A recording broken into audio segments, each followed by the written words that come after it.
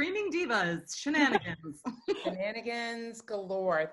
Thanks for doing this. We wanted to kind of reach out to all you guys and see, first off, how you doing?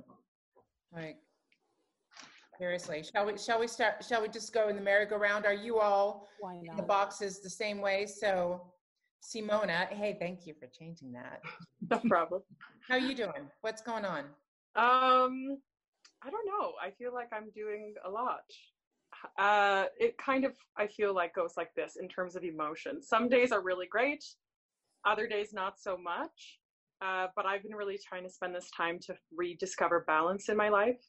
So, and just taking it easy and not being judgmental on that either, whether or not I'm working a lot or not in my day-to-day. So that's kind of how I am. I'm so, but in a positive way. That's good. You know, poopy has become my favorite word. Love it. Because we get poopy days. We get a lot of poopy days. And Ian, how are you doing?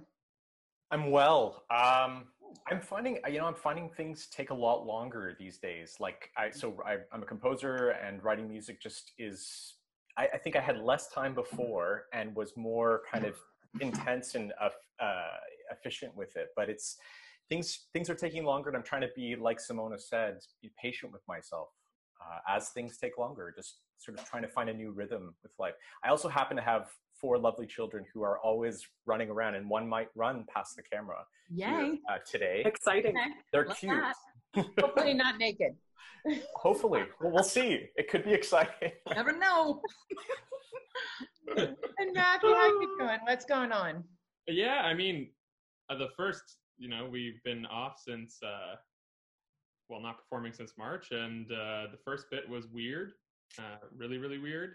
I ended with, I was away the weekend that everything shut down for my brother's wedding in Quebec, and so it happened. It was certainly an interesting and amazing thing, and then I was stuck in Quebec for 3 or so weeks because I did a 2-week quarantine, and the day after I made that decision to do the quarantine, everything shut down and we went all online. But so I was a little bit bummed out, I think, as all of us were, but feeling poopy.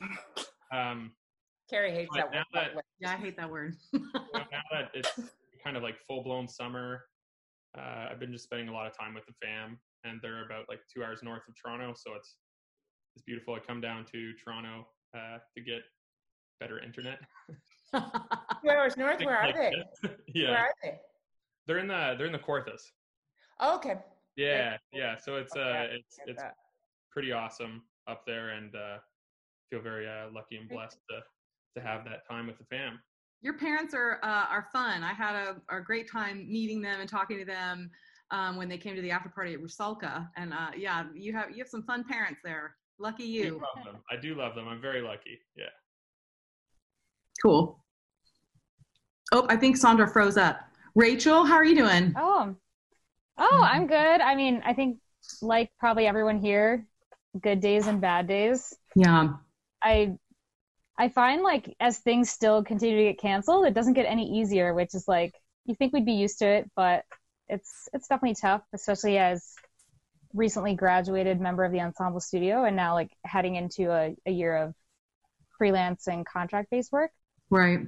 But yeah, just try to take advantage of all the time we have in the summer, practicing a lot of solo music that I never get time to practice, and just enjoying, seeing people obviously responsibly and socially distanced and outdoors, but just, relationships that I wouldn't have time for, normally, and try and take advantage of the time we have. Yeah. Hey, and Lauren? Hello, Lauren.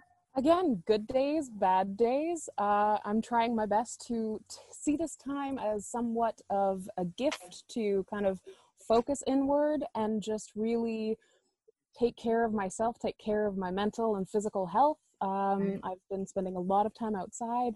I've been watching what I eat and working out a lot, and it's given me kind of a new lease on life. So I'm feeling positive to take the next steps when it is safe. To do that. Yeah. Sure. You've had an amazing weight loss journey, have you not? I have, yeah, ongoing, but yeah, so far 80 pounds down and counting. Yay! Yay! We'll have to do a whole nother show on that, like how you did that and where that whole inspiration came from, because that's if it tastes good, don't eat it. Oh, that makes me so sad. Oh, girl, I love you and I appreciate that journey, but life's too short. No, I'm mainly joking. Okay. Eat less of it, I guess. Except for the alcohol bit. Yeah, that's yeah. So, I didn't do that for the weight loss though. That was just it felt happier when I wasn't drinking. So I thought, nice. Okay, there we go. Cool. yeah. Well, you know what? That's what we just interviewed Olivia Ward from The Biggest Loser. Wow. And she had cool. a lot of great information to share about her weight loss journey and emotional, right, Carrie, and physical, all that journey that she's had. So you'll have to tune into that. Or what? So this is just really free. We had some topics that we were thinking about, talking about. Carrie, what do you want to say here? Well, I really, something that Rachel said, because you're at the point where you've just graduated the program, you had gigs scheduled, you're just starting that momentum of you're in that momentum of working your career. And I don't know what it's going to be like up there in Canada, but I know in the United States, I mean, it's shut down. I mean, and even though these companies are saying that spring is going to happen, I mean, the consensus amongst most of us singers are thinking, we don't believe that that's going to happen either. Yeah. So I'm really curious as to what you all are thinking about in terms of finances of, I am tired of this word, Sandra is too, but of pivoting, of making choices. Are we all just going to go to Costco? That's my joke lately. It's not really a joke, but are we all going to go to Walmart or whatever and get a job and then still practice on the side? I mean, or I know I've talked to some young singers that are really either going to go back to school and just change careers, so I kind of wanted to throw that out there just to see where you all are at. Yeah. I mean, for me personally, just speaking on that as a graduate this season as well, this time has come and it forces you to really sit and reflect on your life. And I mean, in some ways it is a gift because we at the very beginning of our career get this moment to look at how things are going, look at what the career life is like that we've had a taste of, and actually face that and question, is this, something we want to continue doing? And if it is, which I'm sure I can speak for everyone here, that we're passionate about the arts, we're passionate about singing and communicating with people, that connection. But in terms of the way the industry is right now, how can we still do that in this time? So it really makes you kind of have this moment where you can sit and reflect. But honestly, it also gives me a lot of hope for the future, because I think so many people are taking this time to really look at the world, and not just the music industry, but the entire world and how things systematically are being run. Right. And people are starting to come up with these amazing other projects, or talking amongst each other in the companies about things and how they run. And so I honestly think that when things do go back, or we can start to see each other again in whatever capacity that is, I think it's going to be better in a lot of ways. So it's good and bad.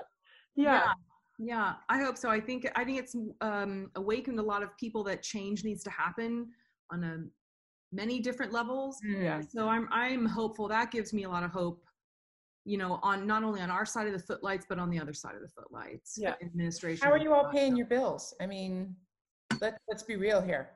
Yeah. What happens? Who wants to go first? Who wants to go first? Yeah. I will.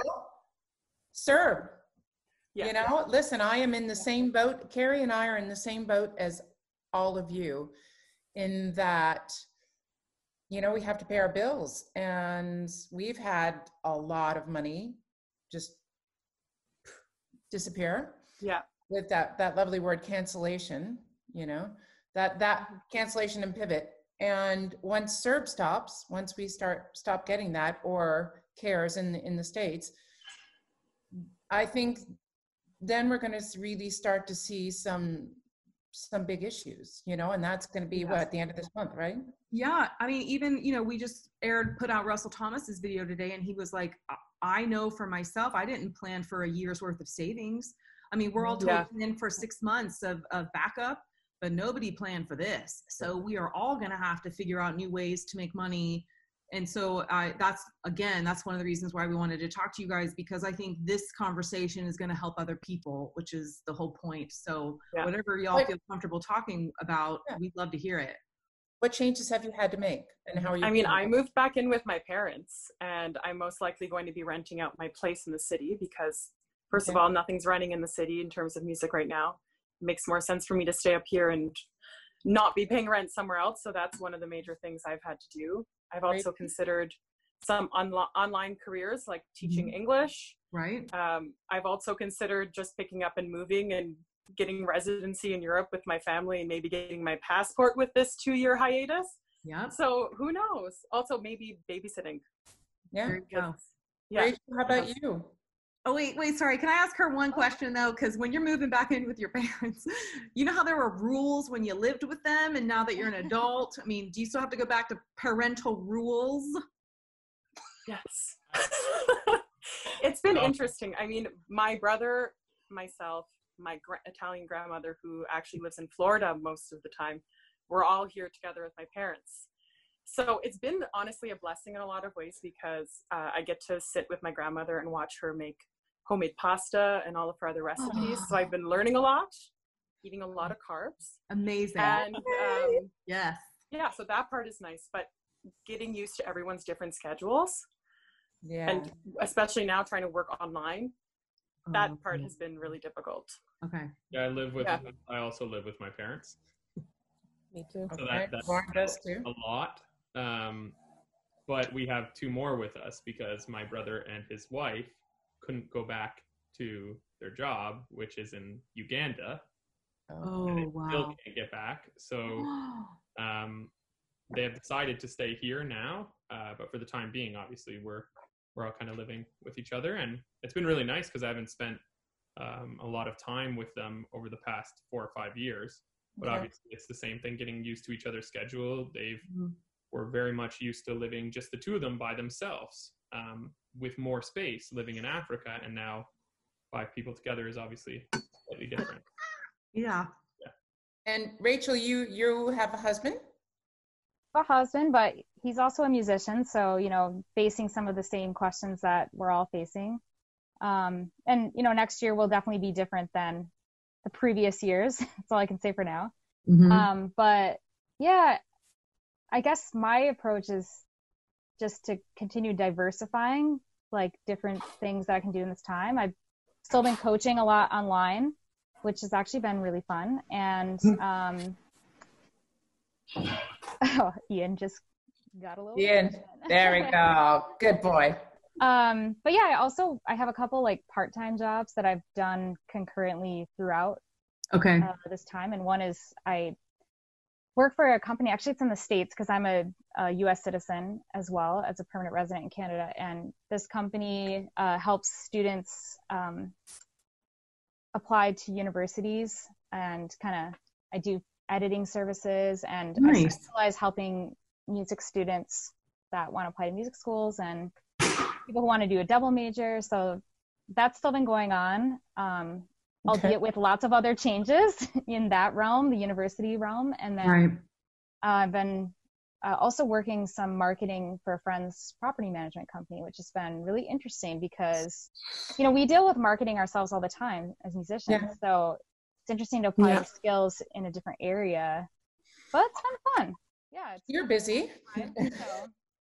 And Ian, you talked about your family. So yes. Yeah, my wife's an interior designer, and so her work, her business sort of slowed down for a bit, but it's taken off and picked up quite a bit recently. But one of the good things musically is that a lot of my work is like 2 years, 3 years out or more, because I'm writing in advance for productions in the future. So a lot of that is currently still on. And for me, I'm wondering when it's going to hit the composer side of things. You know, is it a year out or 2 years out?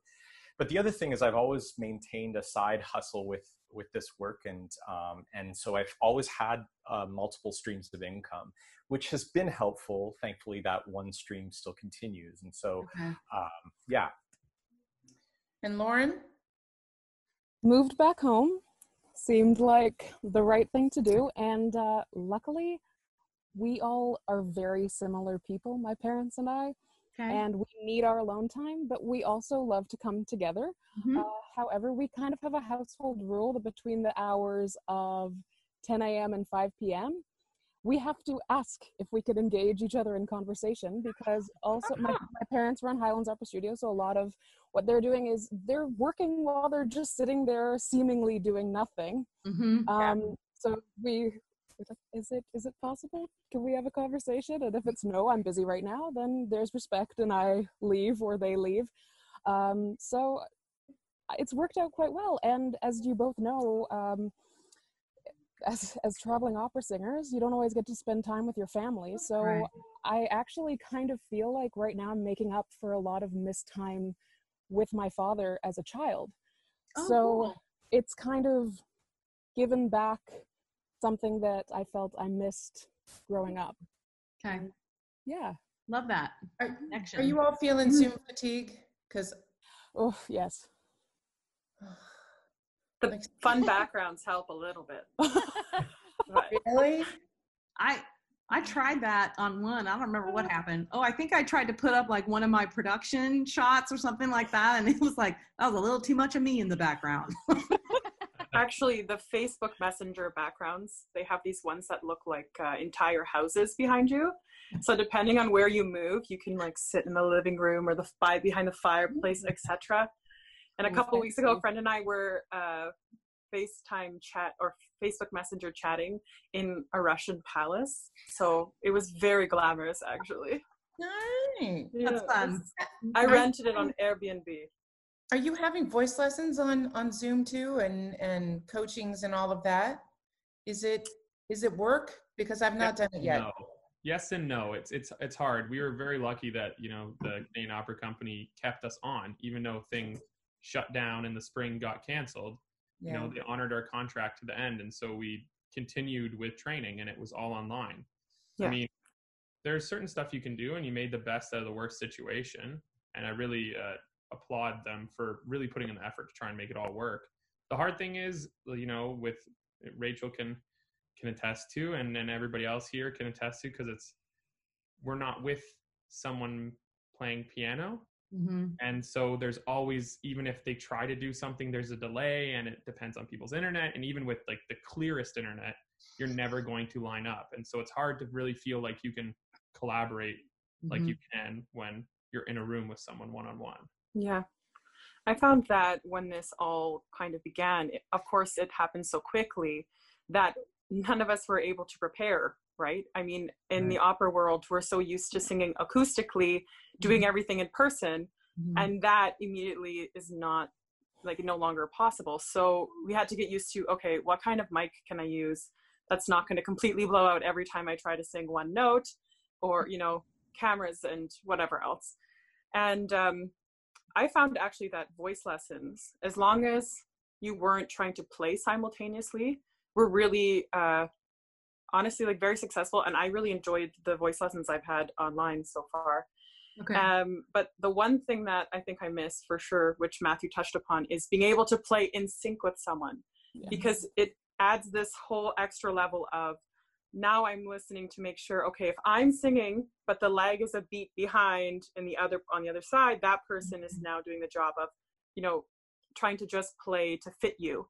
Right. Instead of being able to hear, you don't get that communication. It's more difficult via the internet, of course. But one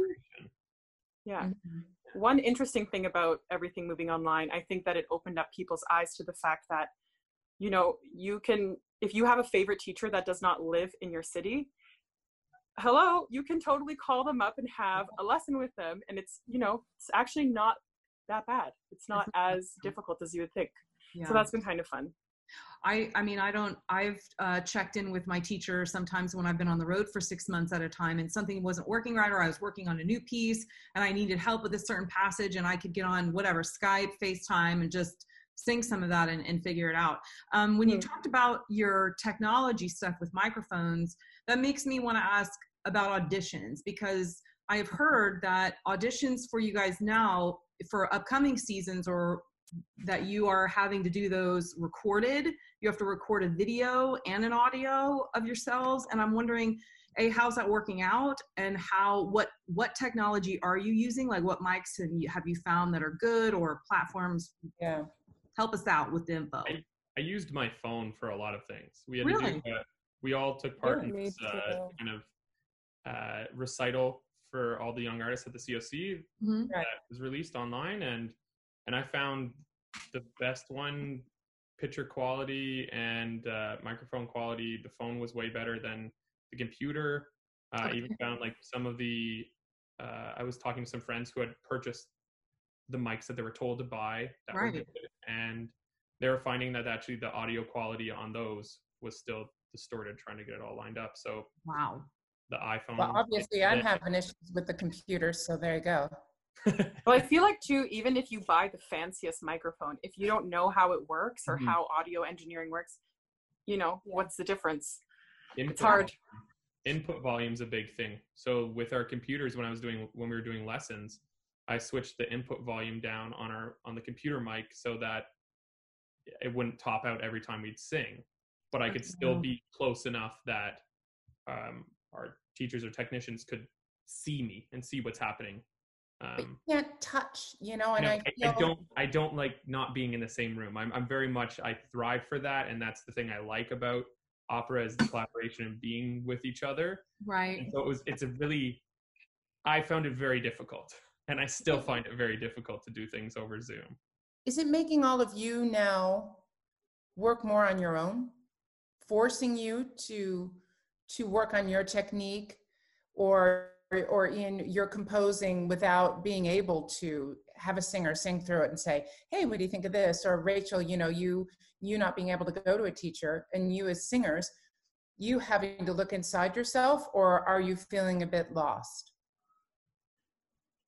I kind of feel like, because coming out of a 2-year young artist program, you're inundated with so much information, so many experiences, that at this specific time, being only a few months out of being done the program, it's been really nice because I can finally actually have time to process the information and go back and listen to old recordings and really sit with myself and work on that. But I will say that in terms of motivation, I think it can be really hard when, especially if you're living at home and finding a place that, okay, I'm going to work in my work room, versus what if your work room is now your bedroom, and so you're eating and sleeping, well, not eating, but you're sleeping and working in this, well, I mean, maybe eating too.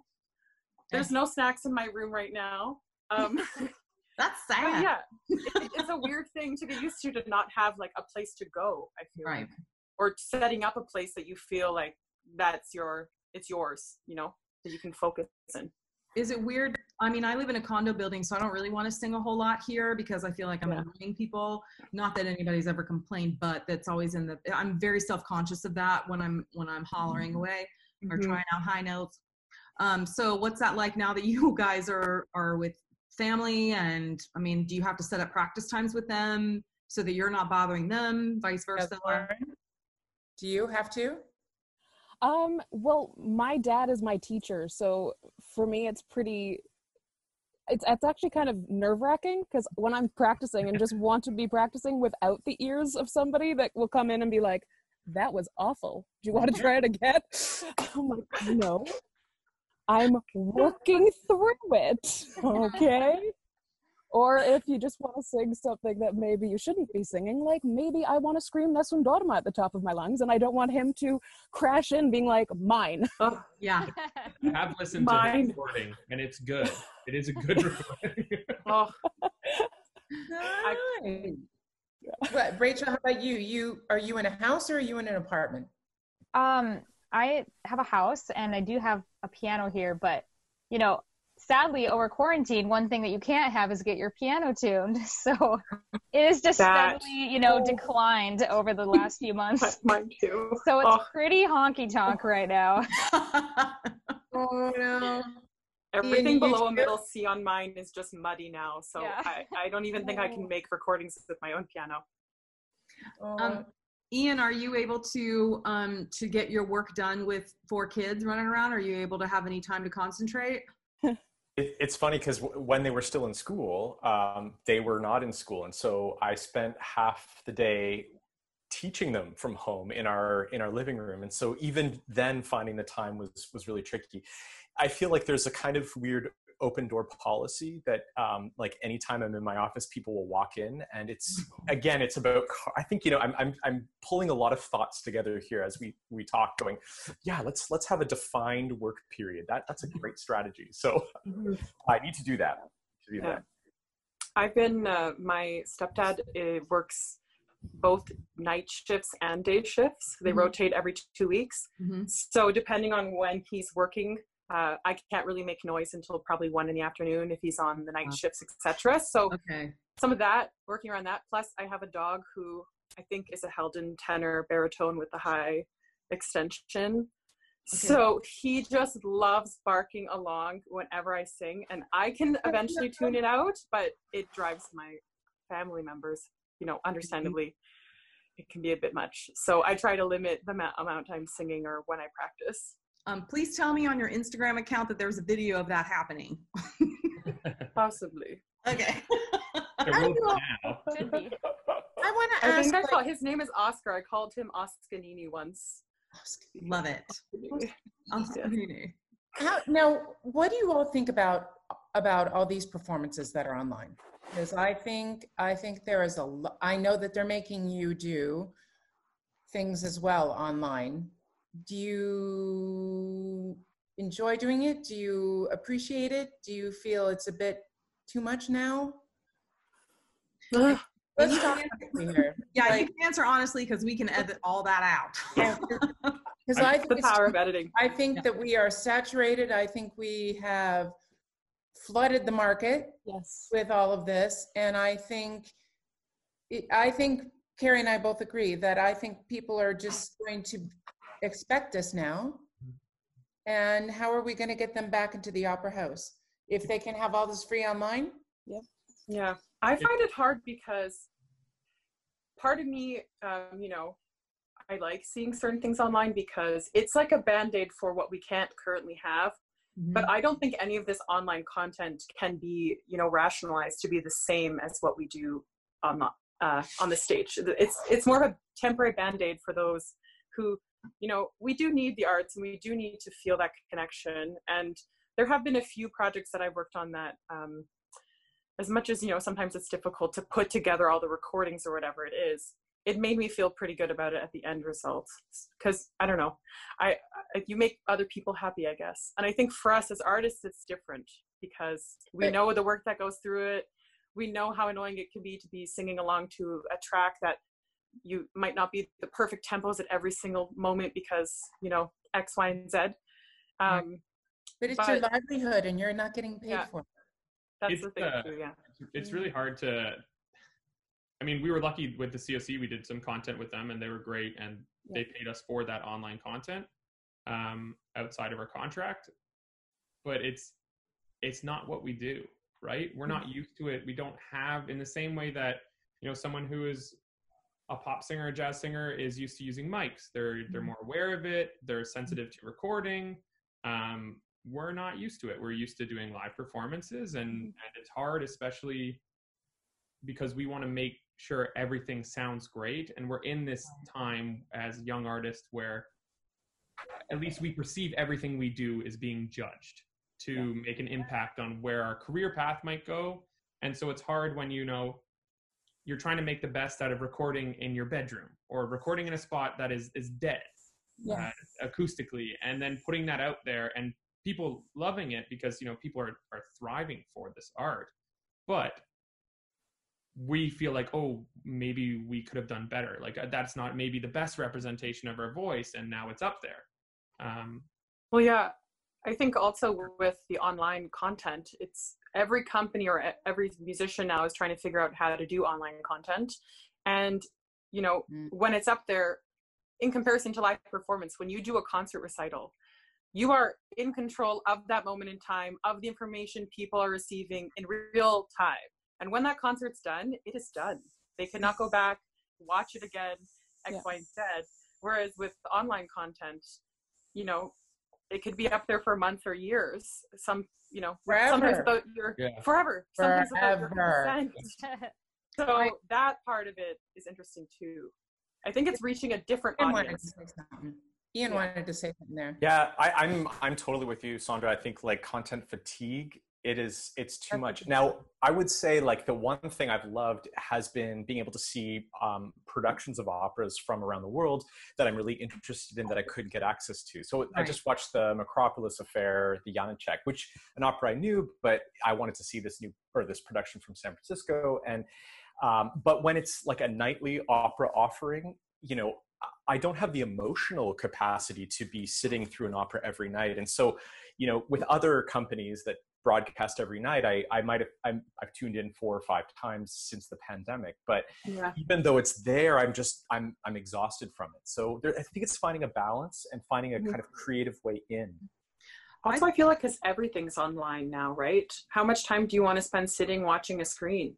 I think there was one week I was working so hard on my computer that I had a migraine for 4 days straight. And I had to wear my prescription sunglasses like from the morning to evening.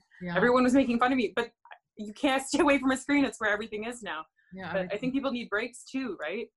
Yeah, and standing desks, because I found that I was just sitting so much and I was like, and I was hurting. Like there were parts of me that I was like, why does that hurt? That's crazy. And then when I think about my day and how much of it was spent on sitting on my booty, it was like, okay, I want a standing desk, or I'm going to walk around while I'm listening to this and pop more podcasty things so I can be doing other things.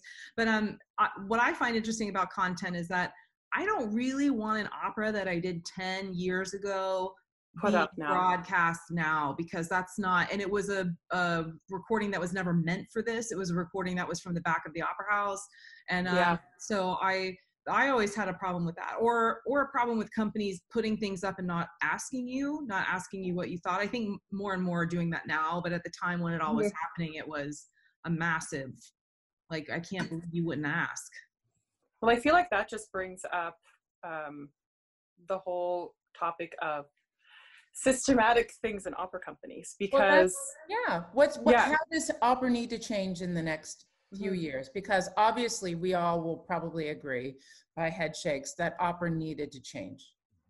Our whole business needed to, the whole system needed to be revamped. So how do you all see, and what do you think needs to be changed once we get back to singing? I think outreach is huge. I mean, especially as young artists, you know, we're training to hopefully have a great career, but on the way, you know, outreach is what's needed to introduce opera, and not just to like, oh, here it is, this is this big fancy thing that you're going to see once and think is good or think is bad, but outreach is sustainable outreach that leads to more people being interested in this craft, because it's no secret that the support of opera with the age group that supports it, there is a decline.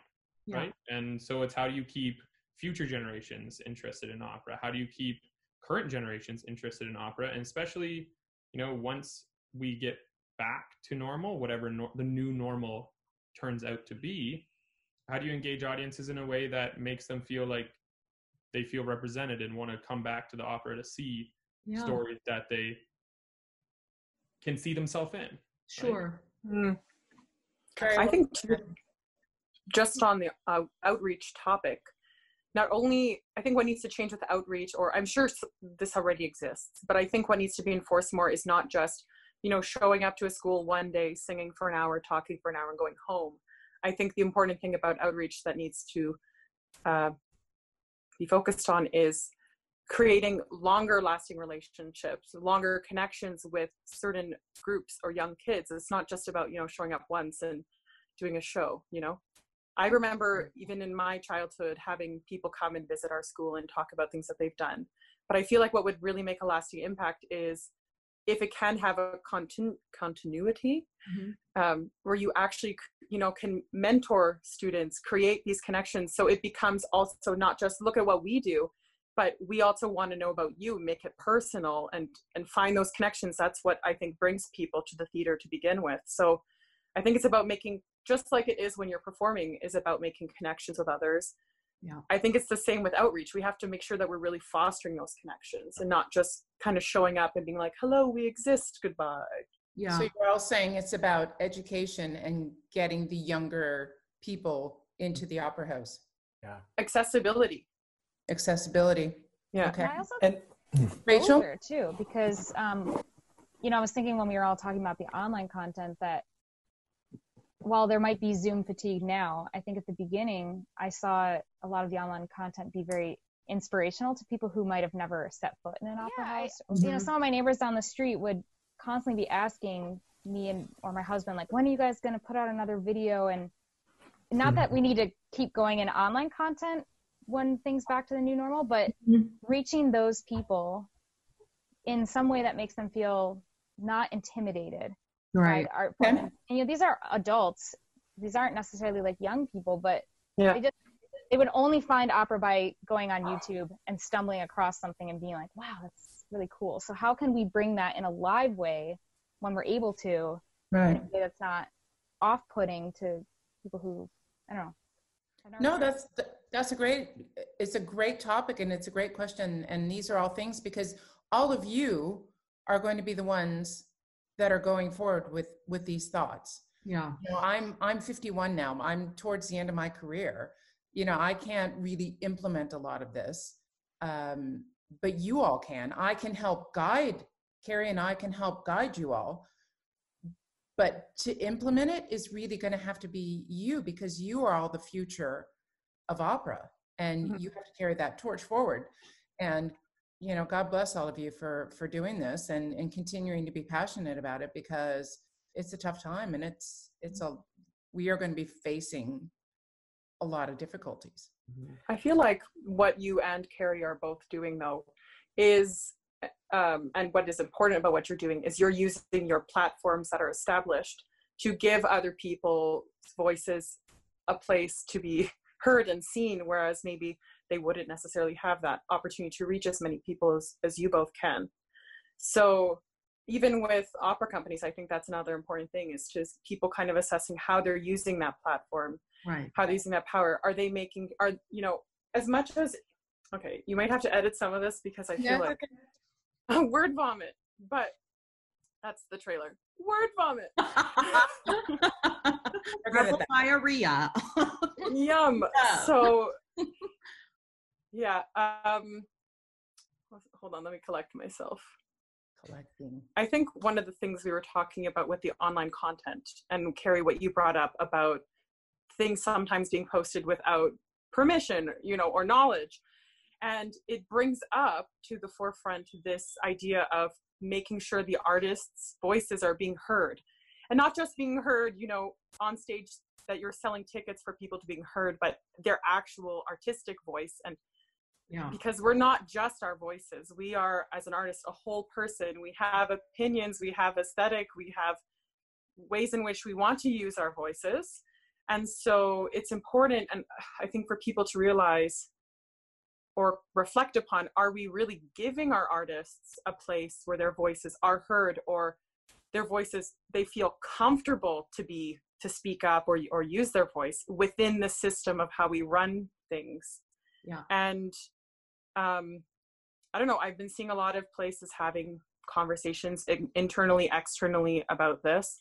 And it's been very interesting. I've personally participated in a conversation with the Canadian Opera Company about a few things a couple months ago. And it was so interesting to be able to be in that room with people from every department of the company and finally have a place where you feel comfortable and safe to really speak up and talk about things with the head of the company and not just, with people in Young Artist program or with the person who runs the Young Artist program. So, and I think even for them, for some of those people, they expressed, they were surprised that people on our level may have been, you know, so thankful to finally be heard. You know, for them, they thought, oh, we thought we provided a place where you felt comfortable to kind of talk to us and engage with us in whatever kind of conversation. I'm like, oh, it's so hard. I don't think that's true. And it's not necessarily their fault, because I think everyone that I've worked with there have been really amazing. And they've shown that if you do speak up and talk to them, that, you know, they hear you and they do want to help. They just need to be, you know, they actually have to have someone talk to them about it first. Well, but I think the hesitancy comes from being young artists. I think we're told so often that if you speak up, there's another person who can replace you, who's, you know, not as noisy, et cetera, et cetera. So it's ingrained in you for so long to kind of go with the flow and be easygoing and, you know, not cause problems, let's say, by speaking up about how you feel. So, but you have to find your voice as a young artist too. Yeah. And that's your job. All of your jobs is to find what difference you can make.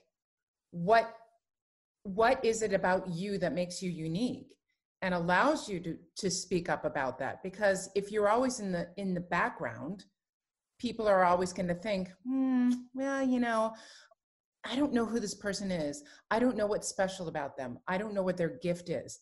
And if you are more vocal about it, there's different ways of being vocal. And this is, as a young artist, I think we have to learn there's an aggressive way of being vocal and saying, this is what I do, I'm going to do it this way. Or there's an inquisitive way of being vocal too, saying, this is what I feel. What do you think about that? And I think this is an opportunity now for you as young artists to find what is unique about all of you and what is your gift, and to speak up about it and say, hey, look, here's me, this is my stamp. And maybe opera companies now have been woken, whatever that word is, like, I don't think woken is the proper word, awoken. So woke. They woke up.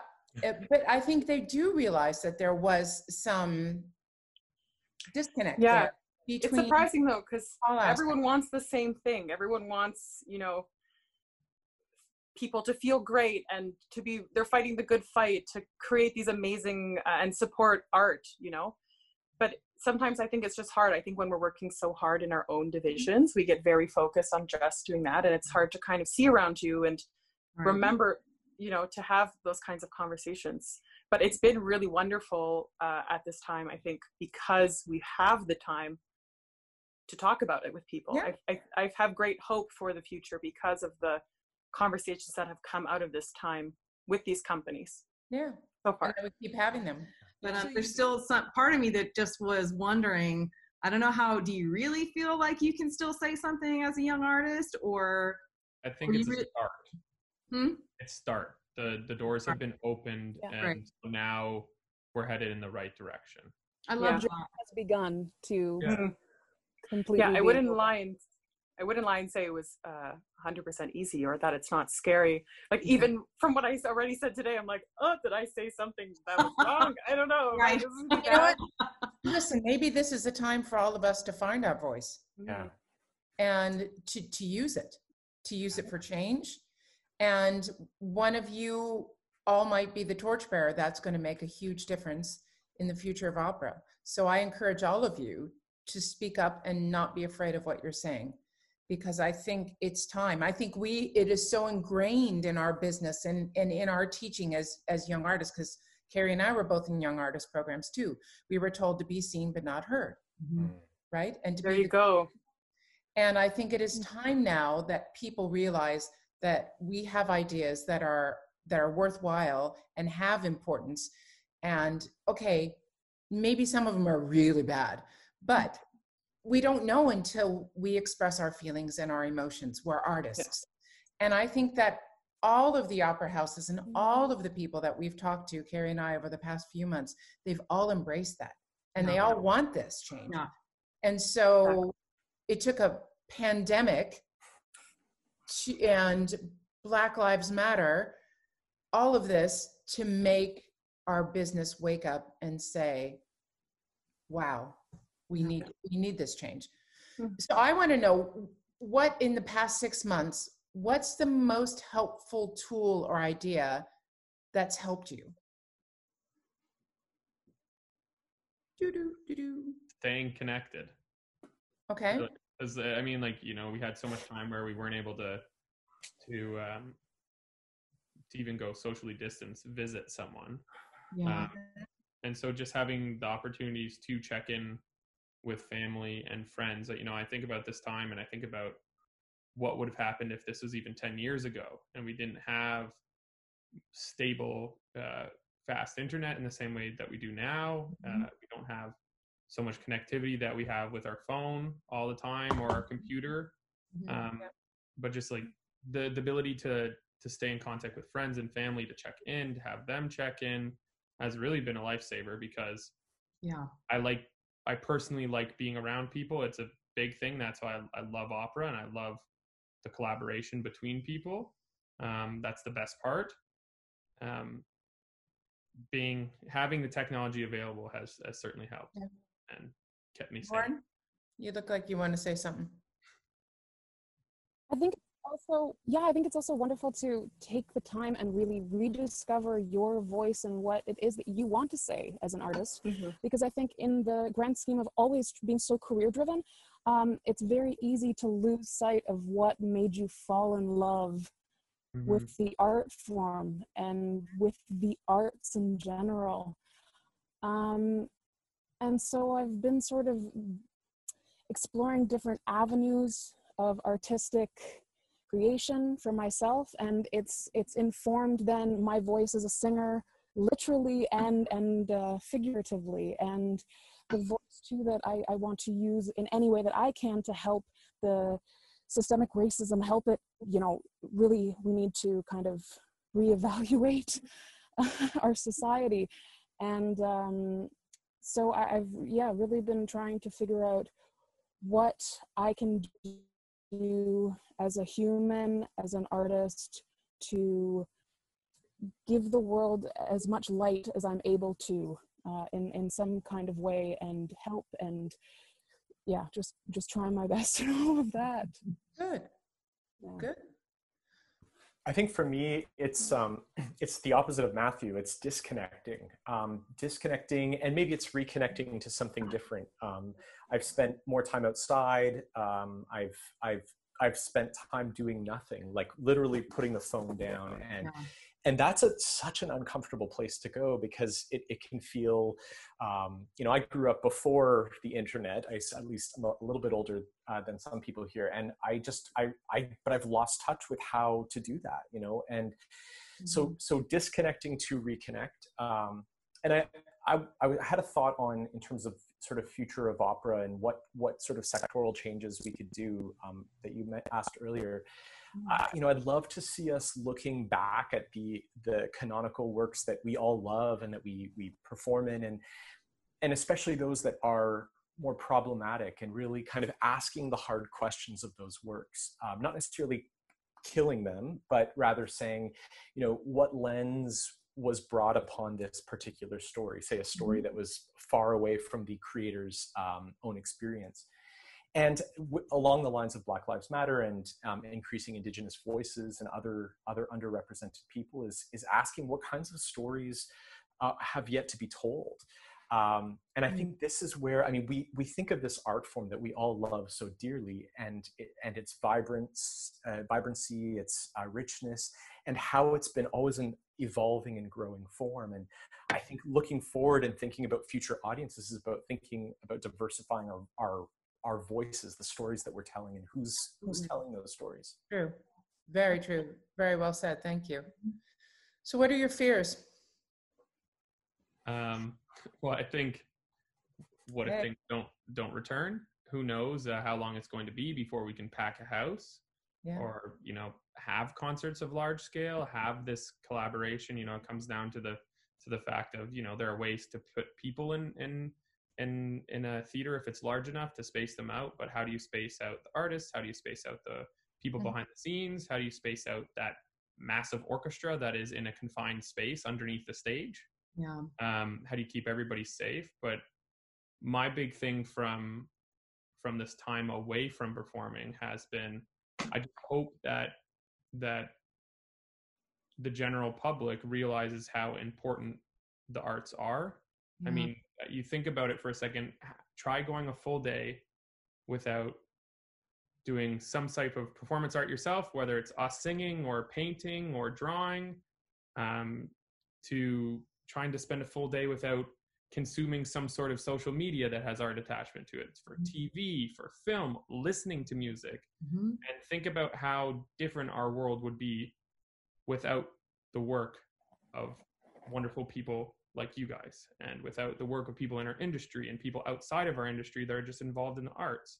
And so I hope that once this all is gone and things can start to resume, that, you know, there's a renewal and a reinvestment into the beautiful art that people can create. Mm-hmm. No, I think personally, my fears are not aligned with the arts. I feel like the arts have survived for thousands and thousands of years and eons, etc., etc. And even in this time, this is an experience that is, you know, unlike any other so far that probably many of us have ever experienced in our lives. I don't think we've ever had this type of pandemic before. I don't know. Long time ago. Yeah, a long time ago was the last time things kind of shut down in this way. Right.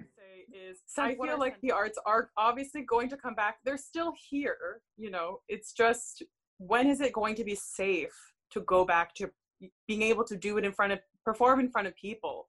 But I feel like it's going to happen. How, when, how long will it take for things to rebuild? $1 million question. Yes, yeah. But I think my fears reside more so on, this is a major health crisis, and not just that health crisis, but there's other major crises happening in this world with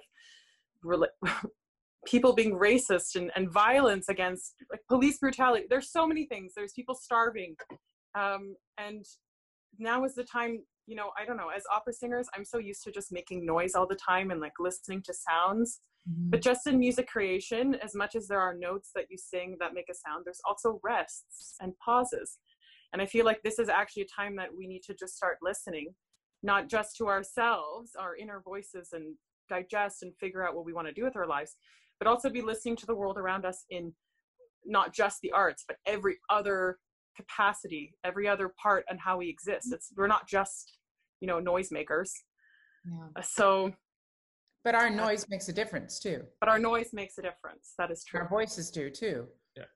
So we have that power and that ability right now to make a difference in your own way. But is anybody thinking about reinventing themselves? Is anybody thinking about reinventing themselves? That was my chair. That was not me. Thank you. But is anybody else thinking, like, maybe if this is going to be a 2-year thing, or until we have a vaccine, whenever the hell that could happen, because, I mean, whatever. We really don't even have a true flu vaccine. Let's be honest, people. Yeah. So is anybody thinking about? Thanks for that bummer there, Carrie. Sorry. No, wonderful news. Everybody have a drink now. Sorry, Lauren. But I mean, I don't know. Is anybody thinking about doing something different? About using your talents and focusing that energy? You know, Olivia, who we just talked to, really something she said resonated with me, was using those gifts that we've been given and channeling that energy into something else that can make a difference, because we can't do that right now on the stage. And maybe that actually leads to something that you never knew was possible. Or, I don't mean to sound like all Pollyanna, but I don't know. Has anybody thought about that? I've been actually using this time to think about what other non-singing skills I have. And I put out into the universe when this all started that I really wanted to work on some projects where I could be either a creative planner or help with logistics and things like that. Okay. And so because of that, magically, I got some really amazing opportunities so far. One was working with an American foundation that created a virtual concert series where all of the funds that were raised went back to artist relief. Cool. And each piece on the concert was dedicated to essential workers. They were requested by essential workers. Nice. So that was really fun because I got to work on the administrative side of it and help create how that whole thing was working behind the scenes. And then more recently, I've actually started working as the assistant to the general director of the Highlands Opera Studio, which is Val Quinca. And so that's been a lot of fun just to explore and use my skills in ways that are still connected to the arts but are not singing. Right. I also feel like whatever those skills are that you have, or if you do decide to have a concurrent career or reinvent yourself or give yourself the space to go into a different path for a second, doesn't mean you have to abandon. No. Right? I think, you know, I feel like Nor there's this should there be pressure shame that attached people to a feel like current career. yeah, I feel like people have this pressure or this idea that if you want to explore another part of yourself, that means that you have to quit being a performer. You can't possibly do everything, you know? And Yeah. I'm like, I don't know. I feel like it can be possible. And if anything, it can enrich your artistic life. Because Absolutely. yeah, I don't know. I don't want to move. I'm not going to give up on the arts anytime soon. Okay. But I also don't want to go like 10, 20 years, 30 years into my career and then look back and go, oh, well, I'm here now. What do I do with this? Like, what else do I like? You know, some of the greatest singers never, in my opinion, great singers that I heard in voice lessons and such, never had a big career. And there's no rhyme or reason to it. It's just how the universe works out sometimes. Yeah. And you all might be the best composer, pianist, singers, and there's no reason for it. So, and vice versa, some great singers, some of the most famous singers, you kind of go, how'd that happen? So, not naming anything. Say, Yeah. what are you talking about? Well, Do you guys have questions for us? oh yeah. Lots. Yeah. Go for it. Who has questions? I have a question. Yeah, go for it. So you asked us the question of like, what could you see changing in the opera industry? What do you think from your experience? Would you see change? And what would you have told yourself, say 20 years ago as a young performer? Get out. No, I'm just kidding. You want me to take it, Carrie? You want to take it? No, I don't care. But you go. You go. I think opera needs to, I've said this for a long time, that opera needs to not be so archaic.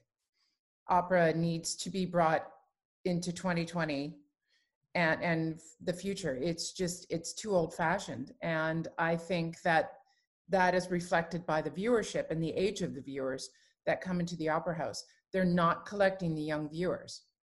And there's some disconnect there. And I think it stems from lack of education right now, or as you guys were talking about, outreach. I think that is going to be necessary. Also, I feel that how many more times can we see La Boheme? Can we see Tosca? Can we, these war horses done in these old-fashioned stagings? I think we have to make it relevant to where we are right now in the world. Let's have a La Boheme, but let's have it done in a pandemic. Let's have La Boheme with Black characters, with Indigenous characters. Let's have everybody here. Opera needs to be diverse. And that, I know that word is just overused. So, and what would I have told myself from 20 years ago? You have no idea how hard it's going to be having it. You have no idea. Not just the singing, but all the other stuff involved in it, the travel and not seeing your family and missing birthdays and weddings and holidays and not wanting to sing when you're sick. And the audience doesn't know that. The audience doesn't know that you got in a fight with your husband that day. They don't know that. And you can't, that's not an excuse, So keeping that, not knowing how hard it is and keeping that motivation going when you're doing this day in and day out, when you're really burnt out and need a vacation. Carrie? No, I'm with Sandra that a shit ton needs to change in the business. And what I find really, money talks, right? So I feel like the people that are put on the boards, we need to have a diverse board We need to include those people. They need to see what they all, I don't know how to verbalize this. I'm not very good at it, but I feel like there's a wealth of money out there that is not tapped into because we're used to this old ancient crap. Does that make sense? So I want to see a diverse board. I want to see a diverse administration, diversity conductors. And I don't mean just colors. I want different colors, different sizes, different genders.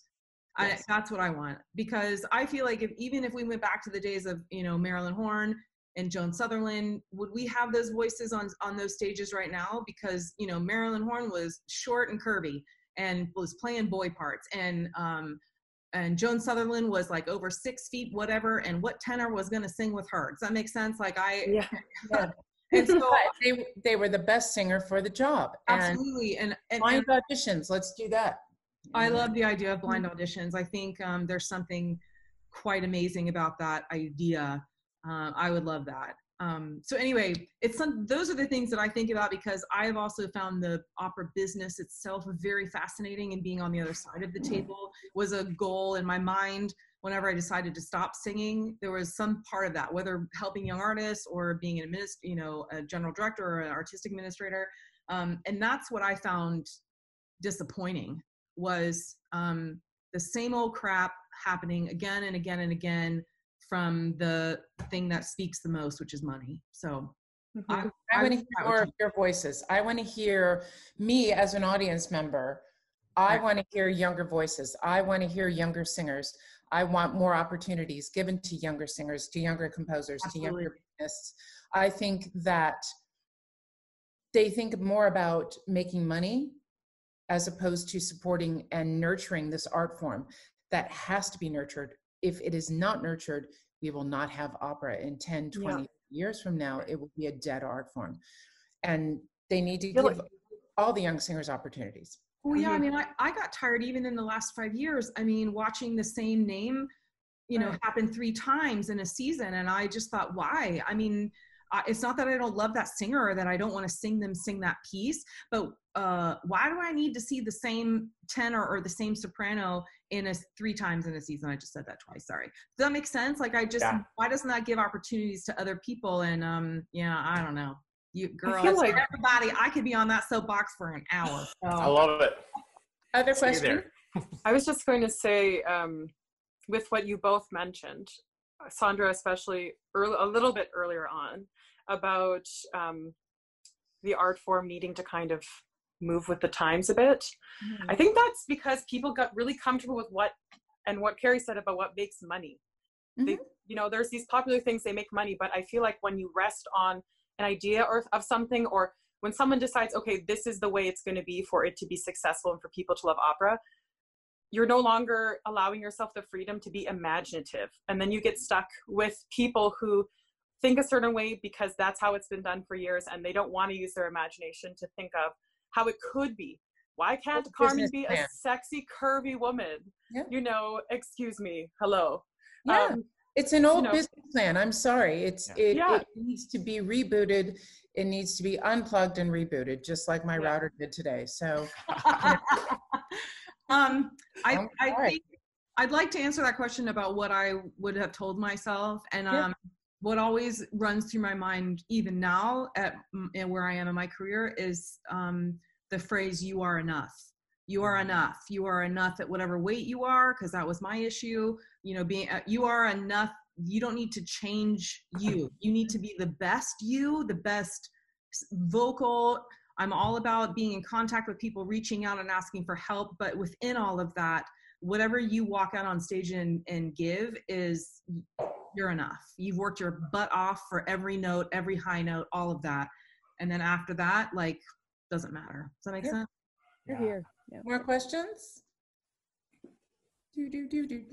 What have you both been doing to keep your mental health, pumping along? Have you been, do you have any tips or tricks for people? No, I didn't. Hydration. Sorry, I should not make a joke out of that. Hydration. Mental health, tips and tricks. Yep. It's been a roller coaster ride, you know it? And I think I think acknowledging that it's been a roller coaster ride is step number one. Acknowledging that everything is not okay is step number one. Two, maybe, because we can just be all, oh, everything's going to be fine. Everything's great. No, it's not. The world has been turned upside down. People are dying. And Carrie lives in the United States. Okay, so we're not even going to go there. But hot damn mess. You know, mental health, I make a point, me personally, well, first off, Carrie and I are doing this so that we laugh at least once a day, because I think laughter is very important and levity is very important. And that's what we're trying to do with the show, is saying that, hey, we're all in the same shit show together. And everybody's having all of these same emotions. But acknowledge those days that you're really feeling poopy. And here's my Carrie's paper. Acknowledge those days and allow them to just be poopy if they are.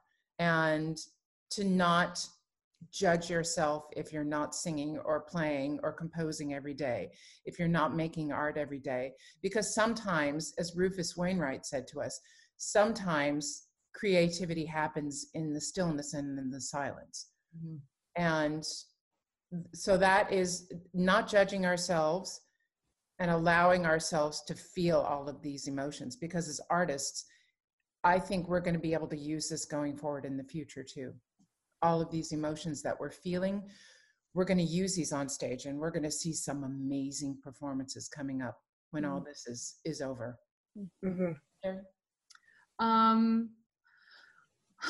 My Peloton bike. Yeah, that's true. There you go.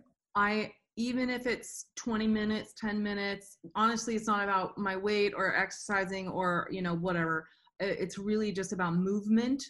And because there's something about that heals my soul and clears my brain. And so I'm a big, it was funny because I looked at, I can go back and see what my month was like. And I went, oh my gosh, that was like almost every day I did something. And that doesn't necessarily mean I got on a bike. Peloton has like meditation and yoga and stretching or whatever, but it was just something that said I needed to take care of me. This is my time. And with all of y'all living with family, like I can only imagine with that. I love my family, but Lord mercy, if we all had to be in the same house together. So, you know, for an extended period of time, like I think finding those moments of you and taking care of you, even if it's 10 minutes, is worth all of it. And for me, it's why we did this, was I needed the connection. I miss my people. It's what I call all of you as my people. I miss that so much. And I needed these conversations where you could laugh, you could cry, you could be real, you could say what you needed to say. And because like you've all said, we've all been on this roller coaster ride of emotions. And if we can't be together singing, then even though we're all like zoomed out, I'm picking up the phone and I'm saying, hey, even my friends, I just had a conversation with a good girlfriend in France yesterday. 3 days before, I was like, when are you free on Sunday? We're going to set up a time because I need to know your heart. I need to talk to you. And so for me, it's the bike and keeping connected. And reach out to those people that, if you do think, I mean, I think Carrie and I, we've talked a lot about mental health, and honestly, we both feel that this is going to be a huge issue in the coming months. Yeah. Once all of this, the money and our support stops, people are going to be facing very difficult times. And I think it's our job as artists, not just to lift their spirits, but also to reach out with our voices, which way we can reach out. That said, you know, we talked about all that online stuff, but maybe mental health is going to be a big topic coming up. So all of you, you know, if you know that one person, call them, make sure you reach out to them, you know? Yeah. I think the thing with the Zoom fatigue, it's tiring, but also conversations like this, I feel it's so bizarre because the thing that can tire you out can also, you know, fill you up again. It's these kinds of conversations and being able to, you know, you do all of a sudden get transported and feel connected once you get kind of past the awkward online thing, you know, and every now and then you're reminded by someone freezing in an awkward position of listening, acting, or a dog barking in the background, you know, but I don't know, this has been really lovely, I think, for my mental health today. So thank you all for. There we go. I miss seeing all of my COC people's faces. I know. I'm missing everybody. I know. Do you guys have more questions, or do you want to go and have some dinner? I feel like I have personally just questions for the two of you. I don't know. They're probably just too many questions, but I would love to know, Carrie, about both of you, when you were a young artist, the experiences you had, what was that learning curve like for you? What was it like kind of coming out of the young artist program, like that kind of chunk of your life? I mean, that's too big of a question for right now, I guess. But that is deeply the same face, didn't we, Carrie? We both went like, Well, yeah. We both had two different goals for our careers, and we both had two different experiences in young artist programs. Mine was they had just started the young artist program there at Washington National Opera. So it was madness, and them just trying to figure out what to do with us. I used that opportunity, and I think you can use this opportunity now while we're all home, to make sure that I connected, and I asked every singer and conductor and director that came through that program, hey, can I take you out to coffee? I just want to pick your brain. And what I find interesting is that we're home now, and I have people calling me and saying, hey, can I pick your brain? Yeah, sure, I'm home. I'm happy to talk to you. And there are a lot of us, I think Sandra would agree, that have been in the business for a while that would happily talk to you guys about anything you want to talk about. So that doesn't answer all that question, but it was a large scope of it was a vibe. But I think while we're home right now, I think that's what I would be doing, is reaching out. And like you're talking about going to Europe, figuring out how you're going to do that, which couch you're going to sleep on. You know what I mean? I think reaching out to people that have been in the business longer than you, and using this time for that, to be quite honest, because it was a lot of networking. I remember when I got out of the program. So why not network now? Everybody's home. Time management, that was the big one for me. Time management, because when you're a young artist program, they plan your day. Oh yeah. For you. And then you get out of a program and you're like, wow, I have this role that I have to go learn. How do I do that? And you think, well, I could just sit all day and I can watch movies. And then you keep going, wait, but there's this role back here. And I have to learn that on my own, and that was the hardest for me, was learning how to schedule my day and how to figure out how much time it took to learn a role, how I learned a role, because that was a very big one. Some people learn roles very quickly. Some people it takes more time. Some people can they start right on the music. Some people have to translate. Some people play the piano, some don't. Rachel knows that. Rachel taught me Il Pirata, so thank you. We had fun. I know. But that is a very important thing that you have to learn on your own, and nobody can do that for you. You have to learn also how to wean yourself off of your teacher for dependency, I think. And that was a hard one for me in the program, because I could just call up my teacher and say, I don't understand how to do this. And then you're out of the program and you have to pay for your own voice lessons. You're like, okay. So that was the hardest part for me. And it's a tough one to learn. Yeah. Anything else?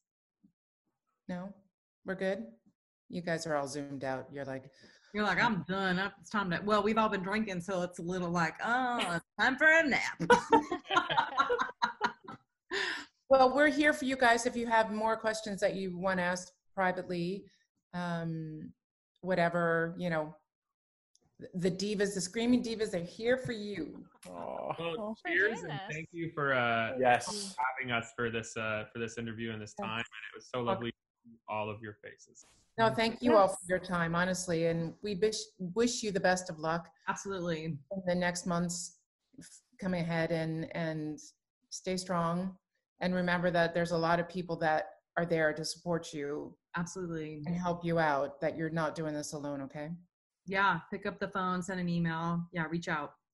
Thank you so much. Thank you. Yeah, thank you. go. Guys. Mwah. Wear a Thank you, mask. everyone. Wear a mask. Bye, guys. Bye, everybody. Bye. Bye.